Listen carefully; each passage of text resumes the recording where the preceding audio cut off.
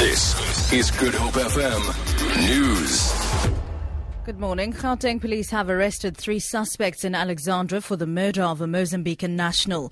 A manhunt for the 4th suspect is continuing.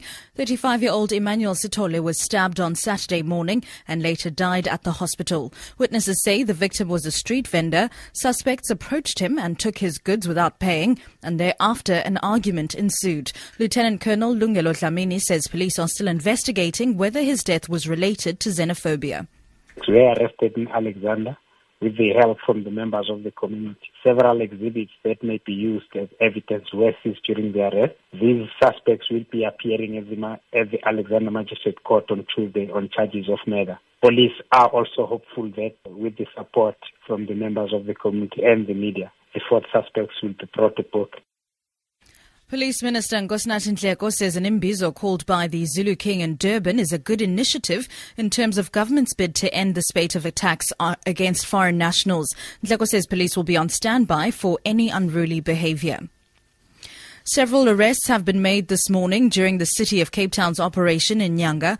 The MECO member for Safety and Security, JP Smith, says the operation is in response to a threat of violence against the traffic department. This follows a traffic blitz 2 weeks ago in which 21 taxis were impounded and 14 motor vehicles suspended for being unroadworthy. Arrests so far this morning include a driver who jumped a red light, another for allegedly driving under the influence and knocking down a pedestrian, while a minibus driver with several outstanding warrants of arrest was also nabbed.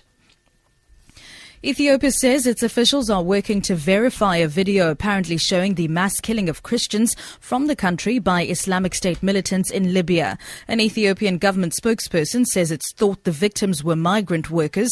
The footage was broadcast as the Archbishop of Canterbury, Justin Welby, the head of the Worldwide Anglican Communion, said Christian communities across North Africa and the Middle East faced atrocious pressure. Speaking in Egypt, the Archbishop says every visit he made to the region reinforced his fears for Christian survival. This is the second incident of its kind in recent months. The latest executions appear to have taken place in 2 regions of Libya, in the south and in the east. One group of nearly a dozen Ethiopian Christians are shown being beheaded along the coast, and the other of at least 16 are shot at point-blank range in the desert. It is unclear when the victims were abducted. In February, 21 Egyptian Coptic Christians were beheaded in Libya by a group affiliated to the Islamic State.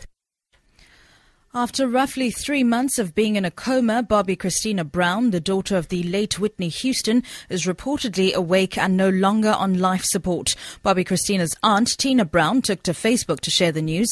The initial question about Bobby's status comes after her father, Bobby Brown, made the statement that she's awake during his concert in Texas over the weekend.